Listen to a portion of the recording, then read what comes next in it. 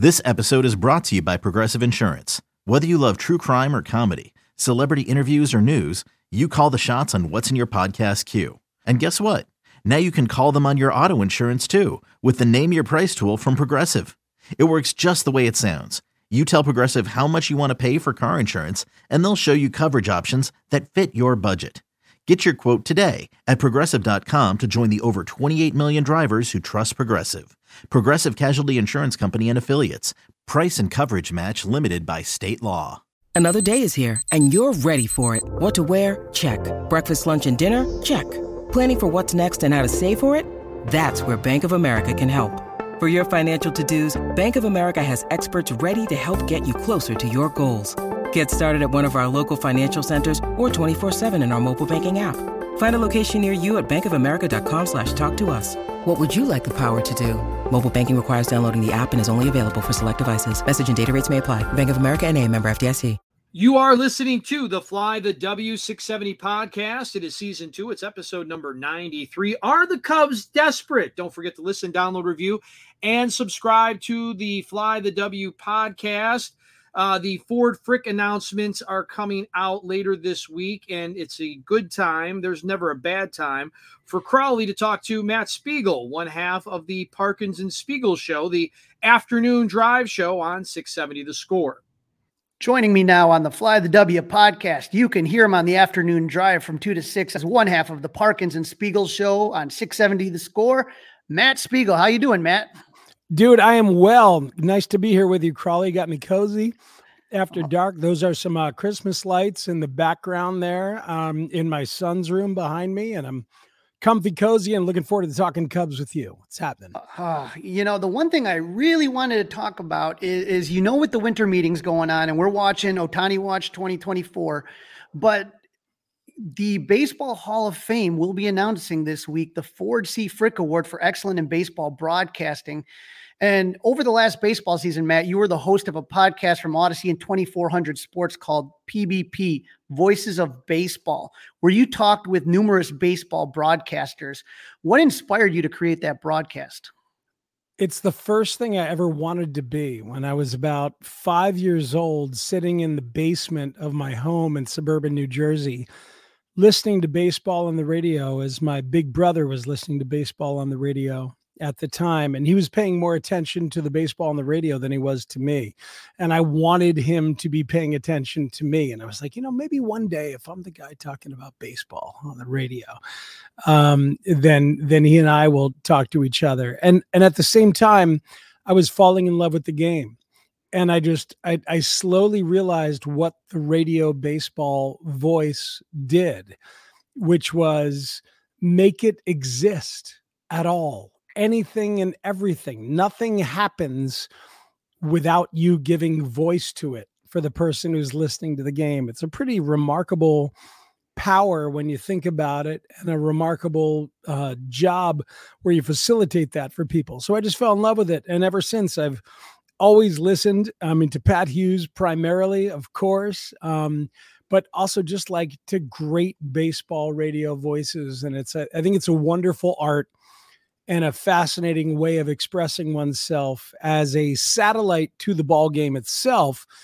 And because the ball game is the star, as it always is, but you're very close to the game itself. In my opinion, that's as close as you can get to the game without playing in the game or managing the game or coaching the game. As close as you can get is being that radio play-by-play voice and bringing it to people. So I just think it's a beautiful craft, and I've fallen in love with the craft. And that's really what the PBP was a love letter to the craft of play-by-play and ruminations on the relationship of the fans with the broadcast. And of course, along the way, all those interviews with folks who do it and have done it. And I'm thrilled to have done it. I'm really proud of the season that it was, and got a chance to talk to a ton of interesting people. Now, one of the finalists for the Frick Award is Joe Buck. And of course, Joe Buck, did Cardinals games, the Fox Sports, and also the World Series, including the Cubs World Series. And, I think Joe Buck sometimes is a lightning rod. And I thought it was just such a fascinating episode because he talked about that national, and it's a topic that comes up throughout your podcast, but that national versus local call. And I thought Joe did such a great job of explaining the difference of a local broadcaster and a national broadcaster. What do you think you learned the most from Joe Buck, or what would people be most surprised about when they listen to your podcast about Joe Buck? Oh, it's interesting. You know, I think the world of Joe. He's become a friend, and I think he's like a really sweet and thoughtful guy. I wonder, I think for Cub fans, they might be surprised to know just how much he loved being a part of that run in 2016, how proud he is to have been a part of it. I think he wrote a column at the end of the World Series calling it the highlight of his career. But I had met him during that playoff run and hung out with him a couple of times during that playoff run. And he was just so excited because he's a baseball guy first. I know he's thought of as a Cardinals guy. And of course, I mean, imagine he was a little boy, a toddler crawling around the Cardinals radio booth as his dad, Jack Buck, was doing the games. I mean, that's pretty transformative and pretty powerful. But when it comes down to it, he loves baseball. He loves the whole thing. And he knew what a big deal it was in all of 2016.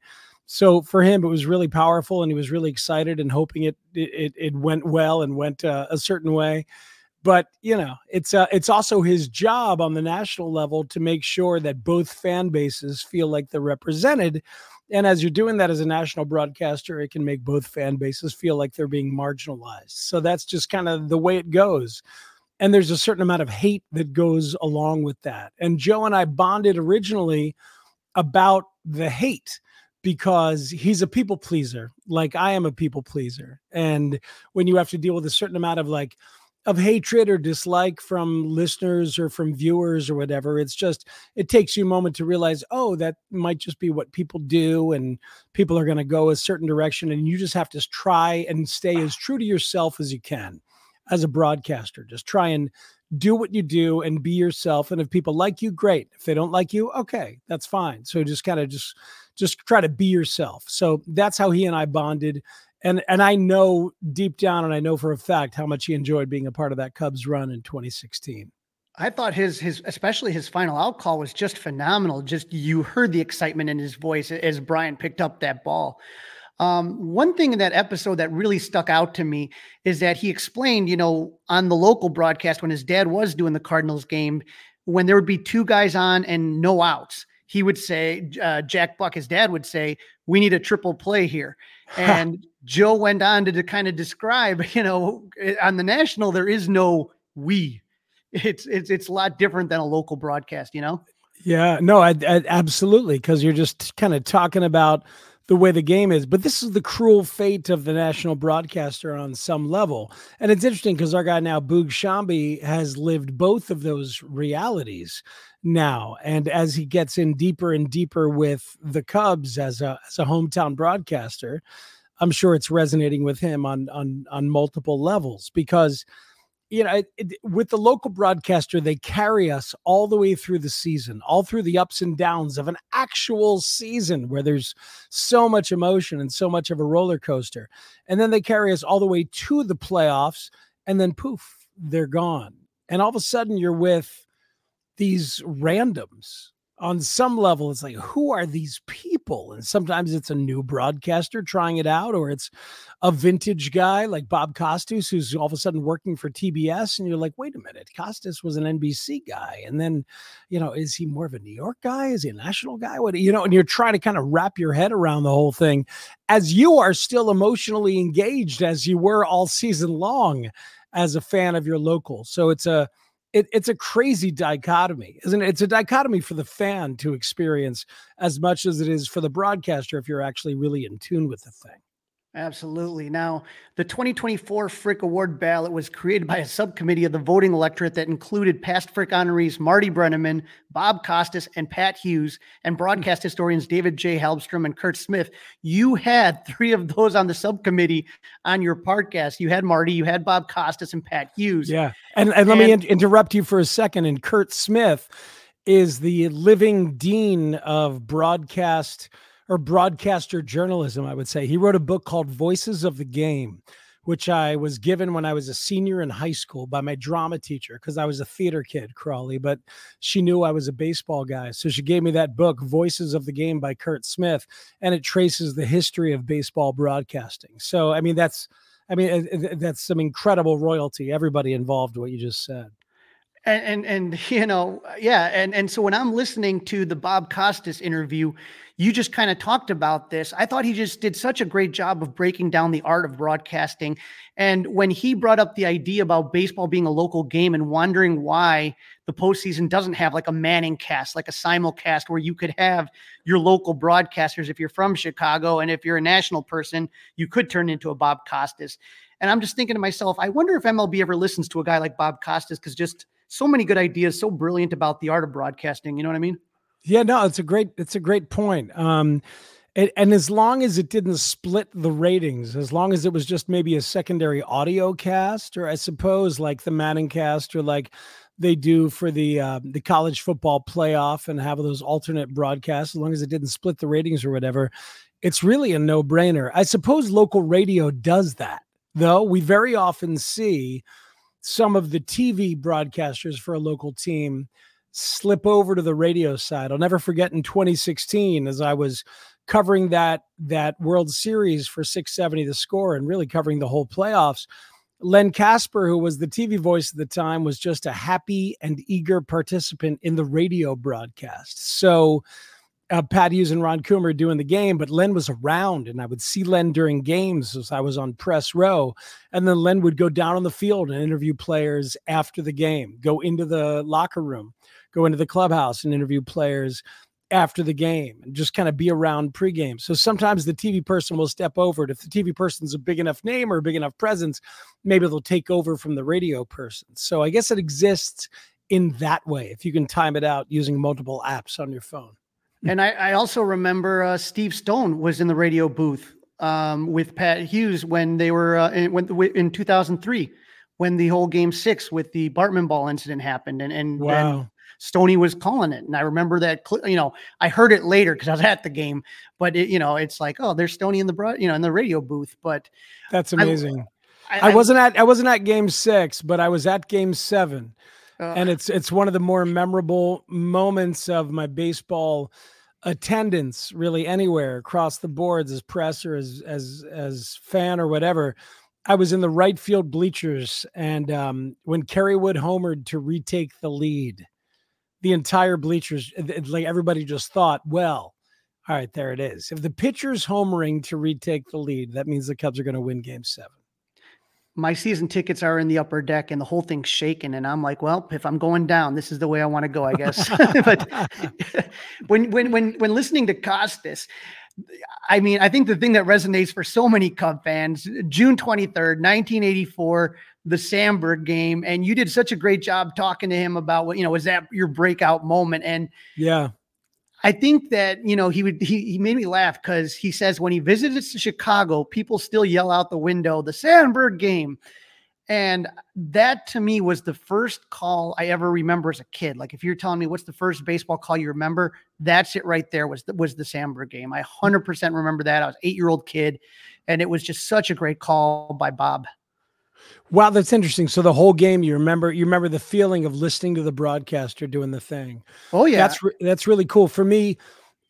That's right there, and then the Jack Morris no hitter is that 84, also a game of the week on NBC. Jack Morris no hitter, but yeah, certainly those kind of moments are just indelible and kind of lock in the fact, and sometimes you don't even think about that person. Like, who is that person bringing you the game? And then later on, you start thinking about it. It's interesting, on the Veterans Committee for the Hall of Fame, for this particular ballot, the one that named Jim Leland into the Hall of Fame, and Lou Piniella was one vote away. Lou, just one. I know, right? 2 years, vote away. 2 years in a row, right? I think you're right. But another guy on the ballot there was Bill White. And Bill White was a really good player, and eventually towards the end of his career, a really good executive, a president of the National League, I believe, under the commissioner. But in between that, he was a voice of the Yankees. He and Phil Rizzuto were the voices of the Yankees on WPIX TV. And I grew up thinking that Bill White was just a broadcaster, but all these people in the game, you talk about Steve Stone. Steve Stone played for the Cubs and the Sox, won a Cy Young for the Orioles, played for the Giants as well as going to Kent State with his friend Thurman Munson at the time. But like all these people had entire lives in baseball and just sort of found their way to the booth and made an impact on you and on me just by sort of the timing of their presence in the booth. But it's interesting to think of them as just lives in and around baseball the entire time.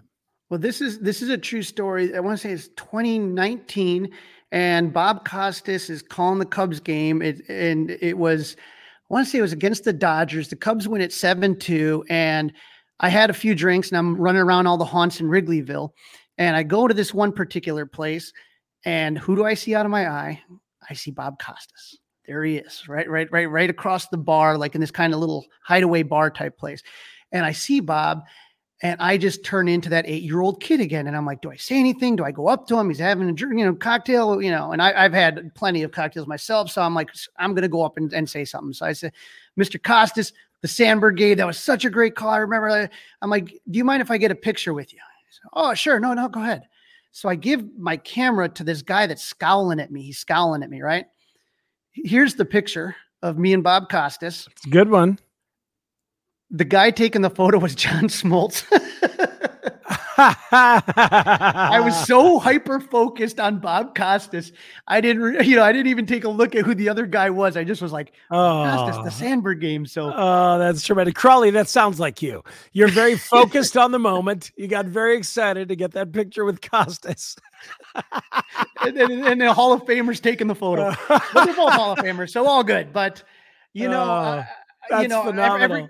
Every Cub fan has to listen to the one you did with Pat Hughes, because Pat Hughes, I mean, it reminds me of that Vin Scully where he's reading the grocery list. Like I can have Pat Hughes read anything and just absolutely sit there and just listen and enjoy it. Yes. Last year's Ford Frick Award recipient and play-by-play voice for the Cubs, Pat talked about advice he received from Ernie Harwell, and it made the hairs on the back of my neck kind of like raise up there. He said, a good announcer should have the reflexes of an athlete, an impartiality of an umpire, the enthusiasm of a fan, and a background knowledge of a writer. And I just thought to myself, is there any better description of what you want a good broadcaster to be? I mean, absolutely just perfection right there. I love that you grabbed that and remembered that. And, the thing about this is, and you'll know this, Crawley, but I wonder if some of the listeners do. About 3 years ago, I got the chance to do pregame and postgame and the fifth inning, one inning. And here I was at 50, getting a chance to do an inning of play-by-play.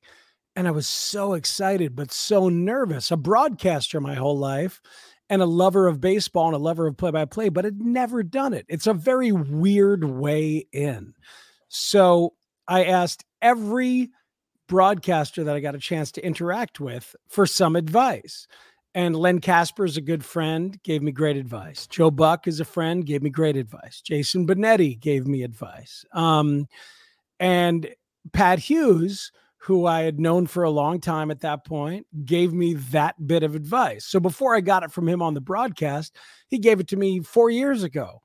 And it was incredibly impactful. And I saved it. And all those little bits of advice that I got from people, I've kind of kept assembled through the years, and I've put it together and thought about it. So no, that's a perfect description. And Ernie Harwell is one of the OGs all time of the thing. Had a huge impact on Len, huge impact on Pat.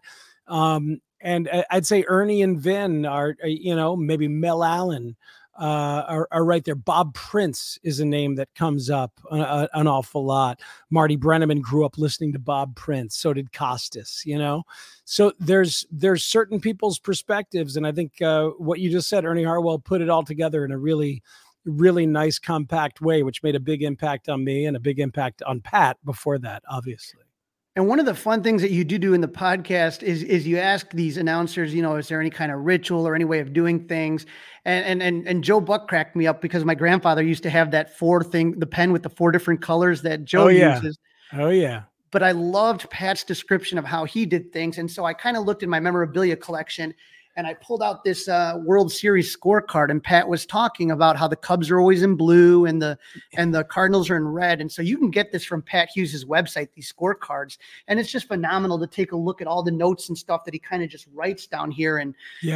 And how it just all comes together. And you talk a lot about in the podcast how focused you have to be, how in the moment, the mindfulness of being a broadcaster. And you actually had a chance to broadcast games when Pat Hughes was in Cooperstown. Coomer was gone, and Pat Hughes and Zach Zaidman. And so I think, what did you say? You just wanted to make sure you didn't burn the house down? I wanted to make sure I did not burn the house down. That was what I said in advance. And then when the time came, Crawley, and let's not forget, I broadcast the 3-game sweep of the Cardinals at Wrigley on the weekend of July 23rd. That were the first 3 wins of the 8-game win streak that convinced Jed Hoyer to buy. So, and that 8-game win streak culminated because there was White Sox in there, and then the Talkman catch in St. Louis, all part of the same streak that I and Elise Menaker started, and Mike Esposito. The 3 of us got that going, and you're welcome. You're welcome, America. You're welcome, Cubdom. Although they didn't make the playoffs, perhaps you recall. And if they lose Cody Bellinger for nothing, you can also blame us. You know what? It was fun watching him go for it. I'd rather, try to win than, I thought, I appreciate your efforts in there, but you call it the perch. I mean, I've been up in the press box, just kind of looking out there. And it's so weird because if you just, if you're just normally in Wrigley Field, when you're in the press box, you actually see Lake Michigan. It's just such a beautiful sight. Yeah. But I mean, that first time that you're calling a game on your own, I mean, there had to have been butterflies. There were butterflies for months and months leading up to it, and weeks and days, and then hours. Although once I got to the chair and you sit there, it's such a special place to watch the ballpark come alive slowly. There's really nothing like it. You get there and it feels like you're alone in the ballpark, and you see the grounds crew doing their thing and see the vendors slowly show up, and then a few tours walking around the empty stadium, and then progressively the teams working out, and eventually the fans once the gate opens and everything. And by the time first pitch comes, you are locked and loaded. You've had a good 3 hours just sitting there, in addition to whatever other prep you've done, where you're getting all your ducks in a row and filling out your scorecard and getting everything ready. I was ready for first pitch, and that was exciting to feel ready. It is an incredibly mindful exercise, and you turn off the phone. How many things in life do we have now where we actually turn off the phone for 4 hours? It's pretty rare and pretty special in and of itself to do that. But I know I should have been more nervous than I was, but maybe it's a life of loving the game that led me to just try and, okay, let's just be here and be part of the thing and do the very best you can. Really, really special opportunity. Well, I think, also your background as a musician, you mentioned it in the podcast, being like a jazz musician sometimes. And sometimes if you make a mistake, lean into it. And just go with it, Yeah. Oh yeah, man. Because everybody makes mistakes. Players make mistakes. Everybody makes mistakes. So if I make one, just, go ahead and let's laugh at it. Let's move on and not make another mistake within the next 5 seconds or the next 10 seconds. Now, you talked about guys you got advice from and your friends in the broadcasting community. This is a picture before when Len was still with the Cubs and Jason Benetti was with the Sox. I saw him outside. I think they were coming to talk to you at the Cubs at the 670 booth right there. And I was like, oh my God. And, Len shocked a lot of people by going to the South Side, but like you, a lover of radio, correct? 100%. He made a personal happiness choice to be a radio broadcaster and to live that. Len grew up in suburban Detroit and grew up on Ernie Harwell and wanted to be that. And also the thing we talked about earlier, where once the postseason comes, you go away as a TV broadcaster, you're gone. I remember Len is the guy I told you was hanging around the Cubs radio broadcast during the 2016 run. And, if the White Sox are ever going to get back to the postseason, and it could be a little while, but if the White Sox are ever going to get back to the postseason, Len will be there, and he'll get to be there every step of the way. Get to call World Series games, theoretically, for the team you're the broadcaster for. That was never going to happen for him as a television Cubs person. So, yeah, he made a difficult choice, but I know he's happy as a clam, and that's what matters. Now I got to tell you, as shocking as it was when Len left, it's also shocking that Benetti's now going to Detroit. I mean with Jason, you just see like a rising star. He's great. He just has that it factor. It's hard to even describe. And I think that's just such a loss for Chicago because that booth with Benetti and Stone was just a really, really good broadcast. Yeah, just a remarkable broadcast. Jason's one of my favorite people, not just in the business, but just in general. Just a huge brain, a massive amount of artistic references and cultural references that are all existing within him there. And he keeps it calm and steady as he broadcasts along the way. Just a very thoughtful and wonderful guy. And it's a damn shame that he had to make a choice to leave his hometown team. It's crazy when I really stop and think about it. I think about probably some of the funniest broadcast games ever called. I think about, when Bill Murray substituted for Harry Carey when Harry had his stroke, and that was just classic. But I'm going to put this right up there as Jason Benetti and Bill Walton. I mean, was there anything ever more ridiculous than that? And It was classic. Well, it's perfect. Benetti's exactly the right guy because he can keep the game going and keep the whole thing happening, but he can exist with Bill on every level. And I don't know how many psychedelic drugs Jason has done. I'm not sure. I haven't asked him about that. But we know Bill has done some. But Jason can hang with all those levels of thought that Bill had going, and that was really special stuff. I hope they do some more of that on NBA TV. That was brilliant. Now, with this, you're talking about, well, that's right, because Walton came and did baseball games on the White Sox. So they did that, of course, but Walton had also done basketball with Benetti on NBA TV for a little while. I mean, that just such an odd couple, but so fun to listen to. Do you think that, I know that, it's done for the season, but do you think there's a possibility that you're going to do maybe some more episodes? I mean, we didn't hear from Len, or maybe like, Bob Uecker or something like that. There's just so many great broadcasters. Do you think that this chapter is closed, or do you think that maybe it might come back at one point in time?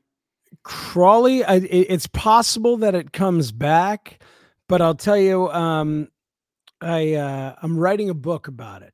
I learned so much and grabbed so much incredible advice. And it all happened in a year where I got to do my first few games in full, like you're talking about.